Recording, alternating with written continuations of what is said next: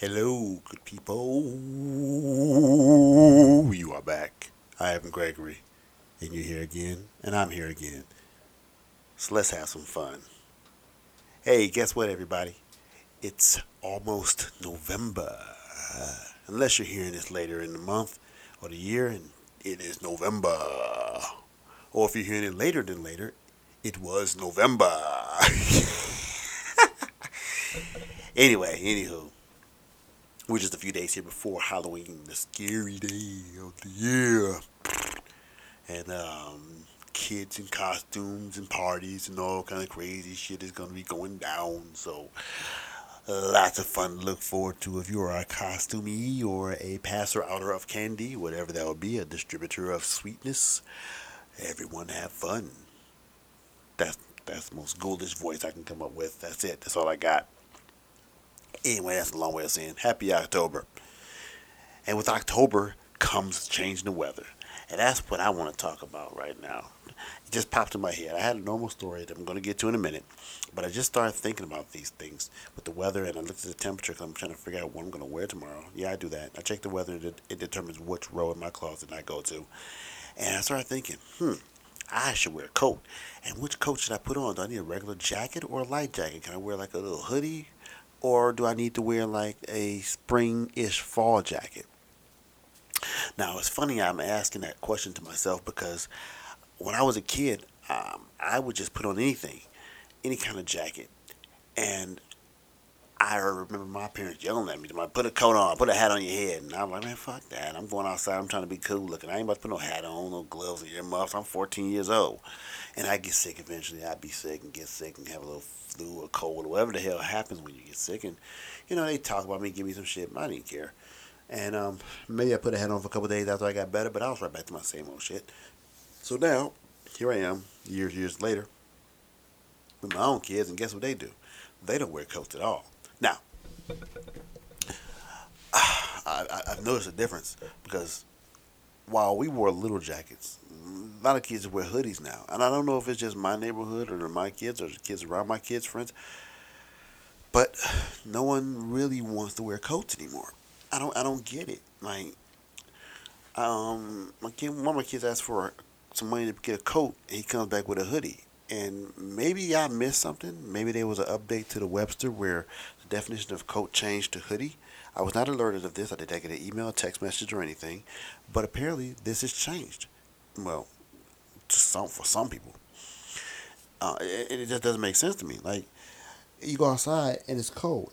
And when you ask them why they don't wear coats, the explanations are almost, they actually leave me speechless. Like, what do you say?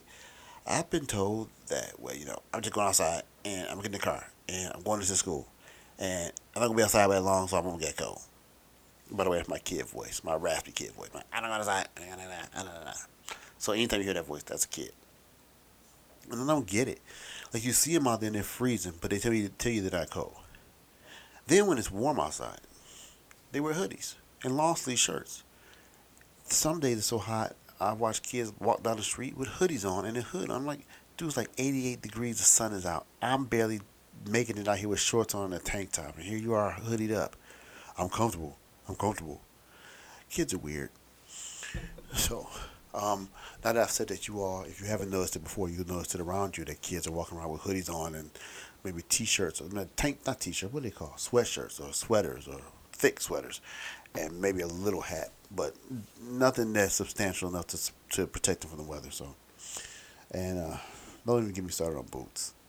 So, yeah, I guess that's the way to say that's not PSA. I guess to parents to keep your insurance up and keep the drugs in your house because they're gonna need them. So, hey, doesn't bother me one bit. So, I don't know. So, but nonetheless, I have my winter coat already. Said I got me a brand new winter hat. I do that every year now. There was a period of time where I wore small jackets, but after a while I realized, what the fuck am I doing? Why am I wearing a smaller jacket? I'm cold. And as an older person, I don't like being cold. I understand why now my grandparents used to have winter coat on. Well, my granddad would have a winter coat on today. My granddad, he was older and probably was a little colder than normal because you start getting colder the older you get. For some reason, your body can't regulate. I don't know. Not older, but like old. Like, not 70, but like old. Like, maybe they do, but I know my grandfather definitely did. My grandmother wore a coat all the time and her big hats. But yeah, that's what I do. So I got my coat ready. I got my new hat, my boots. I got my boots ready for snow days. Gloves. I don't think I have. I lose gloves every year. What does that say about a person who can't keep up with gloves every year? Irresponsible? I don't know. And it's just winter gloves because like my other gloves I wear for other stuff, I have them still. So I'm looking at a pair of gloves right now. I mean, they're cycling gloves and they're not good when it's 30 degrees. But I have them. That's what I have. I have some leather gloves. I haven't seen them all summer. Maybe I put them in my coat pockets. I have to look and see. So who knows? And that's another thing I do too as I've gotten older. Not only do I leave the house with a hat and gloves and a coat on, but I also carry a spare jacket in the trunk. It's not always for me. A lot of times it's for a kid in case a kid gets in my car and they're cold, or for whatever reason I don't have my coat immediately with me.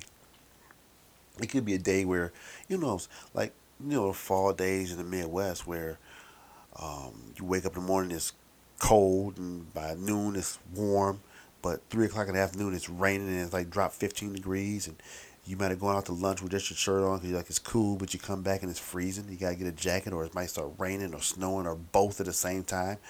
So you never know, and so I do that just to cover my mistakes because I know that my base software that I'm operating on at one point in time allowed me to go outside without a coat on. So I understand that I can do that again. I can fall.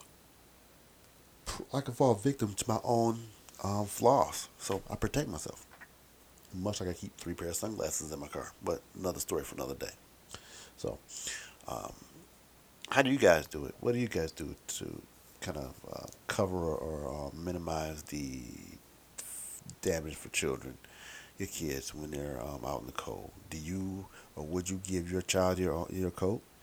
And what age their cutoff if you would? Like, I mean, you give your 10-year-old your jacket, but would you give your 17-year-old your jacket if he was freezing with a hoodie on?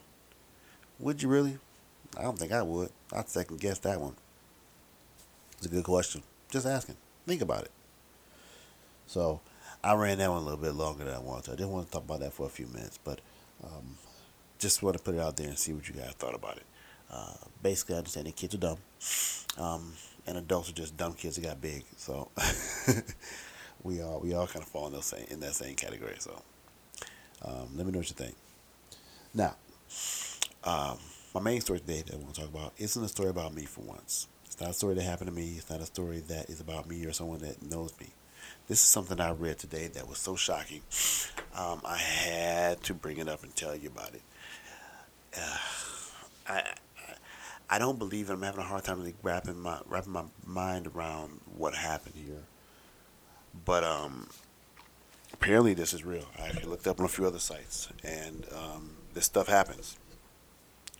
So you may remember, if not, back in 2017, there was a case of a girl whose boyfriend committed suicide by carbon monoxide poisoning.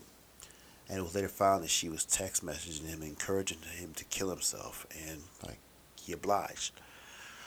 And they ended up charging her, trying to charge her, and she ended up getting a little time in the end. What's her name? Michelle Carter. So yeah, back in 2017, she ended up getting a 15 months sentence. Her defense was First Amendment rights, free speech. She could say what she wanted to. Um, as a result of that, they came up with this law. It's called Conrad's law, basically making coercing anyone to commit suicide punishable for of up to a penalty of up to 5 years. Basically saying that, look, if you tell somebody to kill themselves and they do it, you're going to be responsible to some degree under this law. And like I said, that was back in 2017, and now here we are in 2019. We've had another case. Yes, that's right. Uh, this was kind of. I don't. All right, I'm just gonna tell you the story. And now I'm gonna say what I think. I'm gonna give you my opinion. So again, this is in Massachusetts. The other case is in Massachusetts. I'm not going to Massachusetts. Something in the water. But apparently, these two Boston college students. One was a young man graduating 22, Alexander Utola. We can call him Alex. And his girlfriend, Ituan Yu, who's a year younger than him, still a student in school, um, uh, was mentally and verbally abusive to him. I mean, it wasn't a secret. You know, unlike the other case, the earlier case, this was a boyfriend and girlfriend who were in constant contact. And as I understand it, the other case, the older case, they were not really in contact during this. But this recent one here today with Miss Yu, um, over the last 2 months, had about 75,000 text messages. Apparently, she was texting them every day. I mean, the majority of them were her. I mean, 47,000, almost 50,000 text messages were hers. And it all came to a head on the day of his graduation, where, in a parking structure, he basically does a swan dive off the top floor of the parking deck. Um, they hadn't been together very long. They're only 22 years old, so they just had like a just under 2 year relationship, I think 18 months. And they're saying that she contributed to the relationship, to his death, through threats of self harm. Through threats of self harm, convincing him to hurt himself, basically. Now, she's since left the United States and gone back to South Korea, um, as to be expected.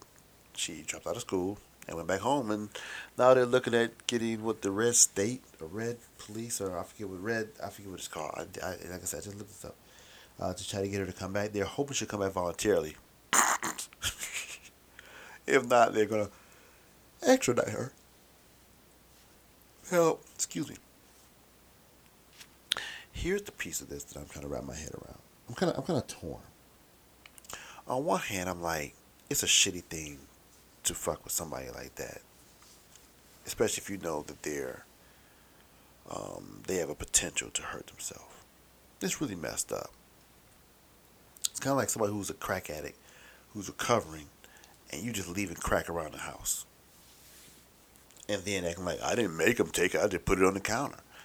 You're contributing. You're kind of creating an environment that's detrimental. However, there's another part of me that says, what does it take for someone to convince you to kill yourself? And if I think honestly, like, if I'm trying to put myself in his shoes, you know, in an 18-month relationship, let's say they knew each other 2 years, so a 2 year relationship, so late teens, early 20s, you're dating someone who's very controlling, so much controlling. In this case, in fact, family members, friends, classmates, they all witnessed it. They all saw it. So it wasn't a secret. And the young man actually was writing about it in his journal. So this is common knowledge. Everyone knew that she was detrimental to his health. Um, but still, that piece plays a part into it as well for me. If I'm in a relationship and I can't get out, which is what I'm going to say, because it is a form of domestic violence. It is domestic violence. If someone you're with is actually harming you physically or mentally, it is a form of domestic violence. No one stepped in, and I understand it can be hard to break up a relationship, because he could have probably said to his mother, she said something, "Mom, you don't understand. She's okay. I can deal with her. I love her. Whatever, whatever." And I don't see where anyone did step in, but if no one stepped in, I mean, or said anything on his behalf to him, not so much to her, because I get it. Um, what does that say about his environment, the people around him? Now, I'm pretty sure they did say something. Somebody had to say something like, "Dude, this chick is crazy as hell. You need to get out of here." But if he wasn't listening, maybe there wasn't a benefit there. Maybe there wouldn't benefit him at all, you know. But I still get back to my main point of what it takes to kill yourself. And that's a question. Even after the first case I heard, I mean, I'm not saying that. You know, my first thought was like, that would never be me. And I'm strongly feeling like I would never do that. I mean, I couldn't see somebody convince me just I wish you would die, just kill yourself to do it. In the first case from 2017 with the young with Michelle Carter, he was suffering from depression. So it was more so like he was leaning over the edge and she was pushing him. However, if I recall correctly from that story, there were messages where he was talking about killing himself and she wasn't really discouraging, she was more so encouraging it. Um, I don't know. I couldn't find anywhere where they were talking about what these text messages stated that she sent. But if it was a different scenario where he wasn't expressing self harm, that's a little different. Now I know that I did see something where she would send him messages saying she was threatening to harm herself, but I didn't see anything where he responded with similar comments. So it brings into question, at least to me, what was his mental state like? If he was of sound mind and body, that's really scary. Because if you're of sound mind, I mean, and he didn't drop out of school, he was about to graduate. So he went through the whole process there. From what I see so far, there hasn't been anything that's shown he had suicidal tendencies or had done self harm to himself in the past. But even with that, maybe in a relationship, the girlfriend saw things that let her know maybe he's walking on eggshells. So I think in this case, she's more responsible for his death than the first. The first case, the first case I looked at it, I said that young man would have probably hurt himself later in life if he hadn't done it then. This case here, I don't know. I don't know. It's kind of a toss up a little bit. Um, and I probably will follow up to the story as I hear more because it's a very interesting subject. This is the second case in just 2 years of something like this happening. So there has to be some kind of basis to this. It has to be something that's um, uh, what do you say? Some sort of previous cases, or you wonder how many cases have gone on like this where there's been no reporting of it, or it's just gone down into suicide. Or what about with prior to text messaging where they weren't people weren't texting? Or what about cases where people aren't texting; they're just saying them to you verbally or over the phone or in private. You know, it's kind of a scary thing. You know, because you never really know. And going back to my original comment about the family being around, truth be told, you know, when you're in a relationship, even if you're living at home and he was probably on campus, you don't have people around you every day, so they don't know what your day-to-day situation is like or your relationship like. They only know what you tell them or what they see from time to time. So, um, I'm hoping they get her back. I feel like the fact that she ran and left, went back to Korea, South Korea, shows that she's probably guilty. You know, she knows she did something wrong, and I'm hoping that they actually get her back here because you can't. Somebody like this is a monster. To do something like that to someone who's on the edge or might have some forms of depression and you push them over the edge just because for whatever reason, she'll do it again. She'll do it again. So hey, I don't really you know feel bad for her. I don't. It's one of this not one of those things where I say I hope she gets back here. I hope she doesn't get charged because that's crazy because you kill yourself. It's your fault.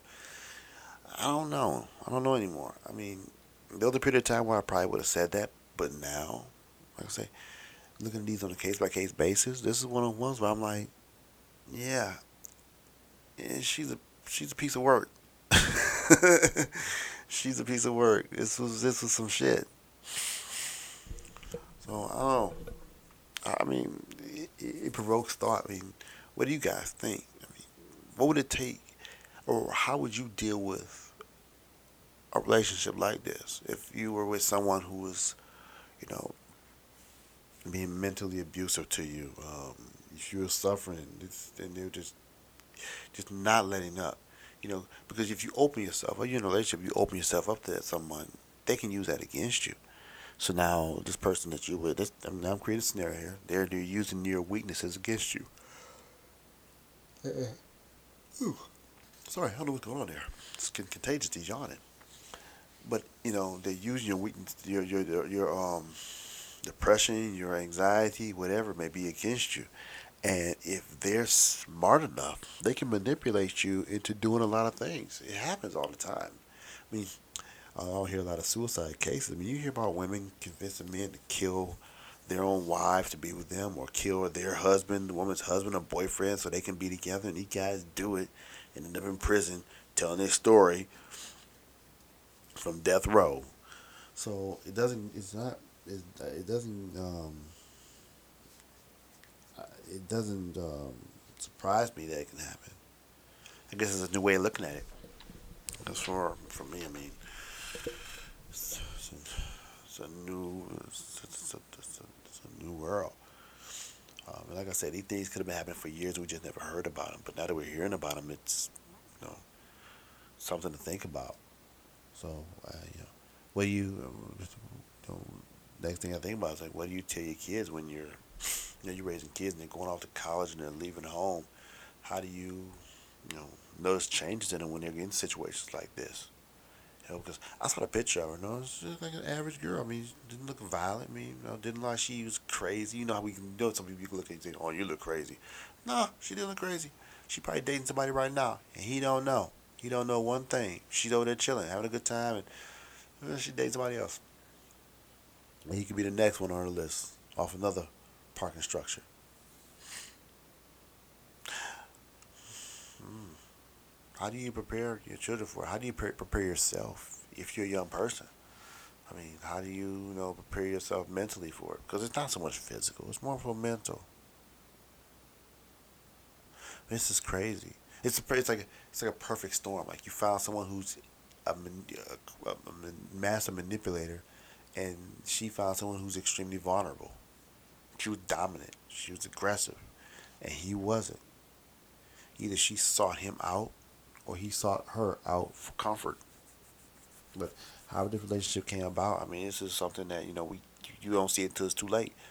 I mean, his parents were at his graduation. She was there. They were there for graduation, and here their son is killing himself, probably less than a mile from where they were. The happiest day of their life, and their son is dying because his girlfriend is killing himself because his girlfriend is egging him on to do it. I don't know what sparks this type of mindset. I don't know. And I'd be interested to see how many cases there are like this. I mean, I don't think there are a lot, but I'm curious to see how many cases are like this. Yeah. So I'll reserve judgment entirely, like I said, until we get some more information, especially on this case, to see if he had issues, to see if he had problems. Like I said, the first case, that young man had issues. Um, yeah. It's not too hard to push a car off a cliff when it's hanging on by one wheel. But if you're driving on a road to get that car to drive off, to veer left and just ride off into the gully, that's something totally different. So let's see what happens. I'll keep you guys updated on it. And yeah, write me and let me know if you guys have any comments on that subject or story. If you know any details on it that haven't come out yet, or anything you've heard on other sites. I think I checked this on a major media outlets just to get some information on it. So let me know what you think. All right, folks, we're gonna cut it right there. I think that's enough for tonight. I think I've depressed us enough. No, wait a minute. Let's not always leave on a bad note. I always say we don't want to leave on a bad note.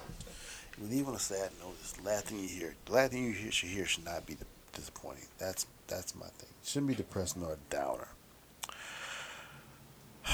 So let's see. I'm gonna tell you something that's gonna make you smile a little bit. It's gonna be a little funny. Let's go back some years. All right, now you don't know this about me, but I haven't always had sit down cushy jobs where I wear nice stuff to work and eat snacks and breakfast and on an 8 hour shift to work 6 hours. No, no, no, no, no. There was a time where I actually worked in a field, baby. Okay, not an actual field. We haven't done that for years. And I wouldn't do it even if they was hiring me to do that now because I'm not doing that shit. No, I actually worked in construction. Yeah, I know, right? It's crazy. I actually was working for an electrical contractor, right? And my job was basically, I wasn't an electrician, but I got in the trade through my family. I needed a job. I started being a summer helper. And something about being in the electrical trade, it was a union, it didn't union shirt trade, union shop. So these guys all unionized. And I got in there based on my family name. But it's not a huge union, it's not a huge group of people. You're not talking about 10 million people, a million people. You're talking about a group of people, folks, guys and ladies that know each other. And names stick around. So, I think my dad worked in trade for like, I don't know how long, 20, 30 years, something like that. I don't know. And people knew him, and they knew the name. So when I show up on the site, the job, they're like, "You such and such kid?" I said, "Yeah." So, shit, come on over here, man. Now, uh, side note, anytime someone says that, you're always apprehensive. I don't care if it's a parent or not. You don't know who your parents are at work or out in the city, out in the streets, rather. You don't know. You might end up getting your ass whipped because your pops or moms owe somebody $25 or a pack of smokes. So I was like, hey, if he owe you money, I can give you his phone number. That's the best I could do. That was my joke. The first thing I said. They started laughing. Now, I'm a young kid now. I'm 21. Not even, yeah, 21. So this is where I am. I'm naive, but I made that joke. I'm like, that's just funny. So I do this job for a while. I bounce around from site to site, different places. A lot of fun. A lot of fun. And eventually I end up in the shop with an electrical outfit. Electrical shop. I end up in the shop doing shop work. And one day they come to me and say, Greg, we got another job for you. I say, a word? Yeah. They want to reassign you. They want to send you out to St. Clair Powerhouse. Now, by this time, I'm probably 22 years old, maybe 23. 'Cause I stuck around for a while. Um, if you're not familiar with St. Clair Powerhouse or powerhouses in general, this one was the powerhouse for what was at the time Edison. I don't know. I think it's probably owned by DTE now, Detroit Energy. I forget what it stands for. I can't think of it. DT Energy. Um, Electricity isn't powered by electricity. If you've never been to a powerhouse, or you never even thought about how electricity is created or generated, it's through coal. All right. Yeah. And usually they're in places that are far away from cities. They're more sort of in rural areas. So I was driving 54 miles to get this St. Clair Powerhouse. Now, I must tell you, I was 22 years old. I was broke, and I had a pair of shitty boots and a shitty coat. It was a Carhartt coat, but it was still shitty. I don't even know where that coat went, but it's not here. I don't know where it went. And those boots probably died on my feet. I just didn't know it.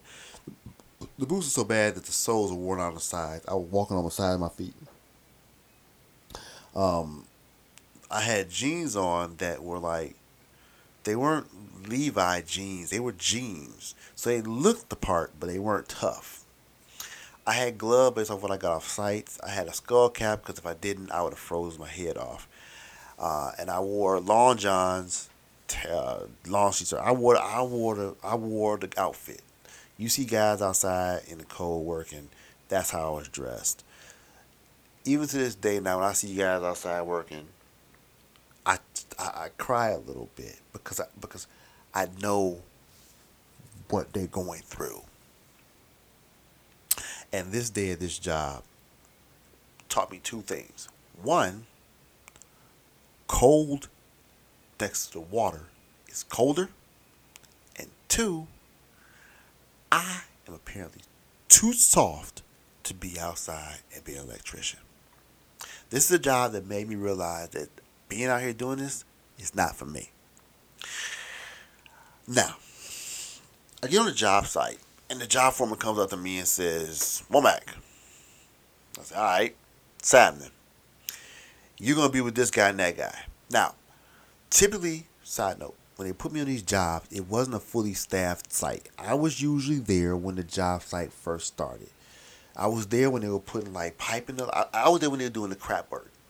Whether there's trenches dug for like pipe, for electrical lines, or in this case where they're running electrical down for a conveyor belt. So, foreman puts me with these two guys. I can't remember their names. Doesn't even matter.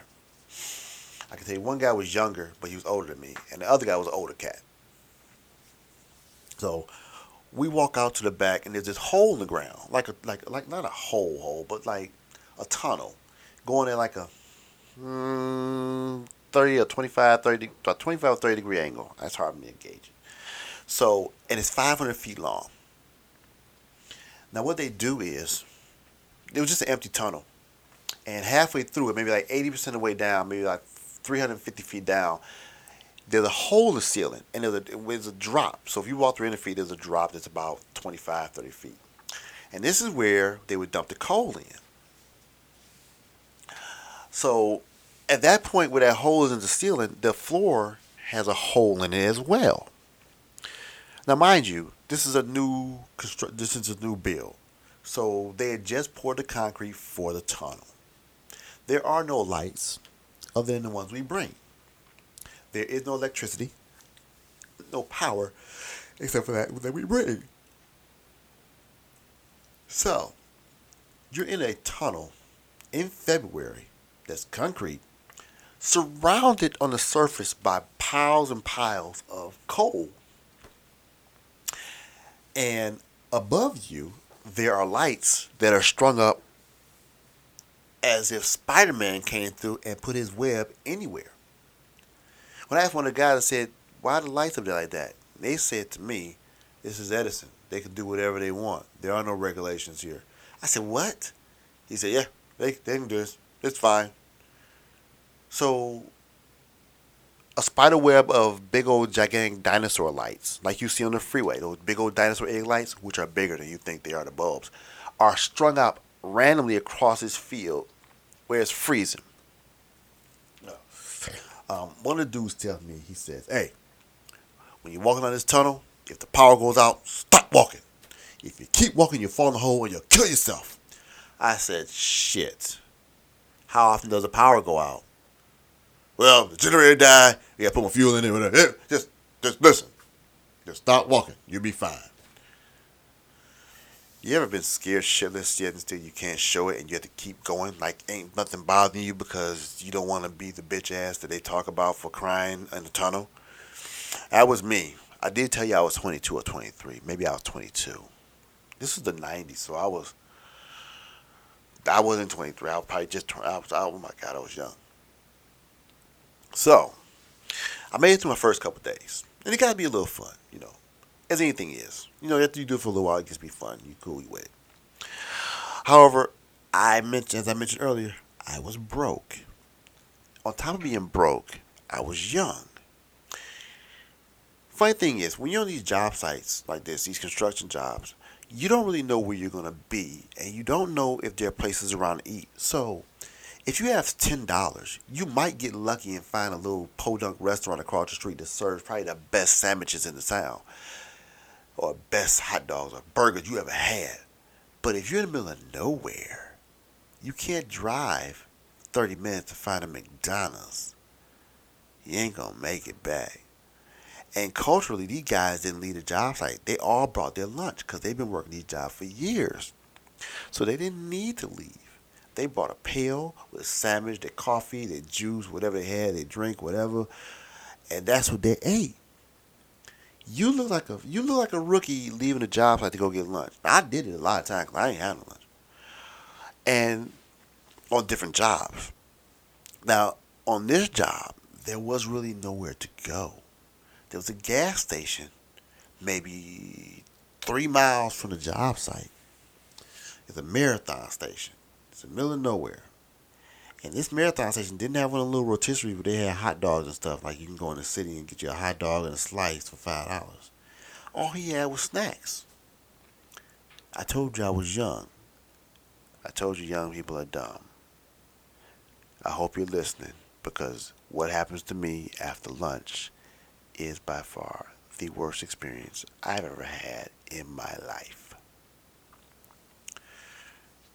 regarding eating food. I mean, not the worst experience. That can be maybe correct that a little bit here. Expand on that. So, I take my happy ass down to this little gas station. Hey, what's up? How you doing? That's how you greet him. I walk into there and I look around and I get what a 22-year-old gets to eat. Did I look in the little refrigerator for sandwiches? No. I probably only had $10. And I'm being generous with $10. I don't go there. I don't go to the sandwich cabinet. Do I get a Gatorade or an apple juice to drink? No. I buy 2 Baby Ruths, a Suzy Q, which, if you don't know what a Suzy Q is, just imagine 2 pieces of chocolate cake with, what's that stuff called? Cream filling. Basically the size of a bar of soap. A little bigger than a bar of soap. A big bar of soap. Soap on a rope size. And I got to drink the diabetes in a cup of the late 90s. Diabetes in a bottle. A Mountain Dew. Now, not just any Mountain Dew. But back in the 90s, Mountain Dew made this soda called the Mountain Dew Surge. Let me tell you about the Mountain Dew Surge. You have Coca-Cola. You have Pepsi. You have Dr. Pepper. You have crack cocaine. Then you have the Mountain Dew Surge. I can't tell you the difference between cocaine and Mountain Dew. I definitely can't tell you the difference between Mountain Dew and Mountain Dew Surge and cocaine because I've seen people on cocaine. I've seen me on Mountain Dew Surge. I saw me almost die on Mountain Dew Surge. I don't know what possessed me to buy this and then drink it. Now, I probably had a bag of chips in there too because that's how I roll. That's some stupid shit I would have done. Why'd I buy 2 Baby Ruths? I don't know. They were 45 cents. I probably said, give me 2. This way I won't be hungry all day. Genius. So I get in my car, put my shit in the car. Oh, this job feel good. Got my snacks. All right, cool. I got time. I'm about to go back to the job. I'm sitting in my car with the heat running so I can eat my food. And that's what I do. Warm my feet up in my shitty boots. And I eat my candy bars and my Suzy Q. And then I drink the soda. Now, I didn't drink all the soda. I put it in my pocket and I carried it around a little bit. And as I'm walking around doing my job, I drank the rest of the soda. Now, I'm going to say I finished all that in less than an hour time, 45 minutes. Okay. So I wasn't hungry. I was good. I was great for about 30 minutes. And then something said I had to go to the bathroom. So I went to the bathroom. I went to a porta potty. Now, I went to the porta potty. And I'm not proud of this. But I sat on the toilet in the porta potty. Because something happened to me that I never felt in my life. I was about to explode. And I felt like it was going to come from everywhere. But I said, porta potty, I'm outside working. If I throw up, I just throw up. Now, the porta potty is freezing. It's February in Michigan. It's really cold in February in Michigan. It's really cold. It's not like, no joke. It's really cold. Matter of fact, you know what? I had to be 21. It had to be, yeah, I wasn't 22, 23. I was 21 because, 21, 22. Because I remember the car I had. This had to be like 1996, maybe 97. So I'm 2021. And I came out that porta potty, and as I walk out and the cold air hits me, everything starts spinning. I mean, everything. The ground starts spinning. The walls start spinning. I can't stand up. I cannot stand up. I can't. Everything's spinning. So I close my eyes. I open them again, figuring if I close my eyes and open them again, everything will stop. It didn't stop. It got worse. It was worse. So I don't remember who I told, but I probably told the foreman or whoever, I'm sick. I gotta go. So he's like, all right, go ahead, go on.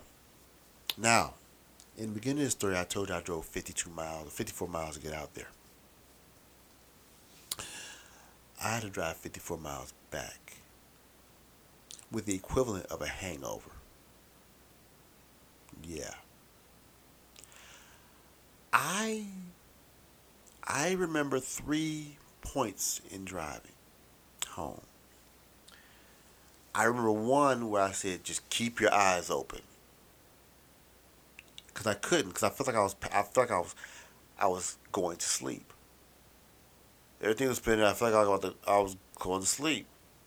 I remember getting off of one freeway. I had to transition onto a freeway to go west. I went east then west.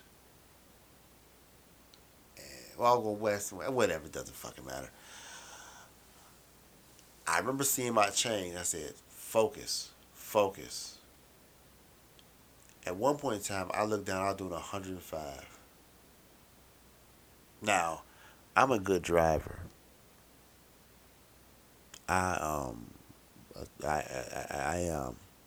However, I attribute my survival that day to luck because I said 100 and something. I said, "You gotta slow down because you're gonna kill yourself." I don't remember how I got home.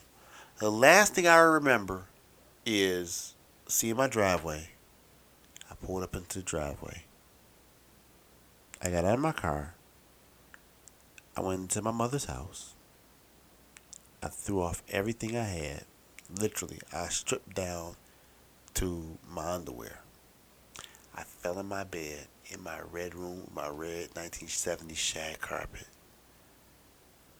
I lay there for a few minutes, and that's when I realized I'm going to throw up. And everything that I bought at that little gas station was refunded. I literally overdosed on sugar. I would have probably, after I thought about it and came to and settled down, I probably would have been okay if I just had the candy bars and the Suzy Q. The Mountain Dew Surge put it over the top. There's so much sugar in that thing. Look, I don't drink Mountain Dew to this day because I think that they're like the devil. I think that they're evil. I think they're evil and they should have an age limit on it. I don't think anyone over 16 should drink a Mountain Dew ever. I don't care what it is. I don't care what Mountain Dew it is. I don't think anyone over 16 should drink a Mountain Dew. Just simple, simple. That's just my opinion. That's just my opinion. I won't touch the stuff. I haven't purchased it. If someone brings Mountain Dew into this house, in my house, I'm not touching it. I won't.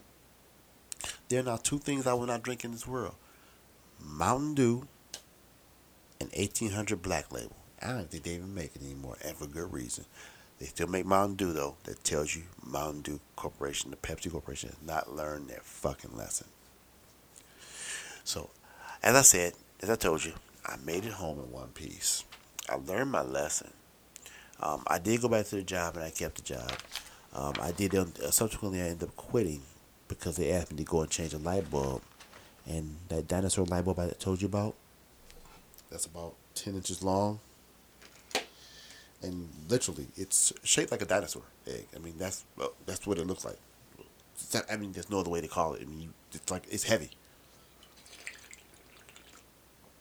but they put me in a lift on a dirt area to go up and change one of those light bulbs that hang on Spider-Man webs. And I realized halfway up that this was my last day doing this shit. I realized that. I did that. I was done. When I came back down, I unbuckled my harness. I hung it up in the trailer. And my hard hat that I usually kept with me, I left it there.